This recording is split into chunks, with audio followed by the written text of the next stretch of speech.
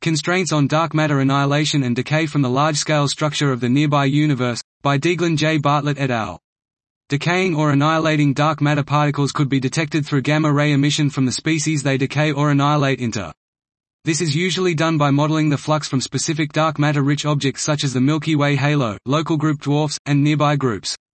However, these objects are expected to have significant emission from baryonic processes as well, and the analyses discard gamma-ray data over most of the sky. Here we construct full sky templates for gamma-ray flux from the large-scale structure within approximately 200 mpc by means of a suite of constrained n-body simulations produced using the Bayesian origin reconstruction from Galaxy's algorithm.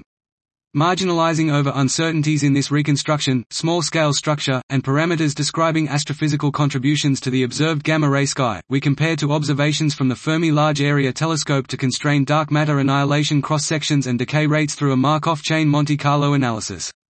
We rule out the thermal relic cross-section for S-wave annihilation for all m chi is less than or equal to 7 GeV, circa squared at 95% confidence if the annihilation produces gluons or quarks less massive than the bottom quark.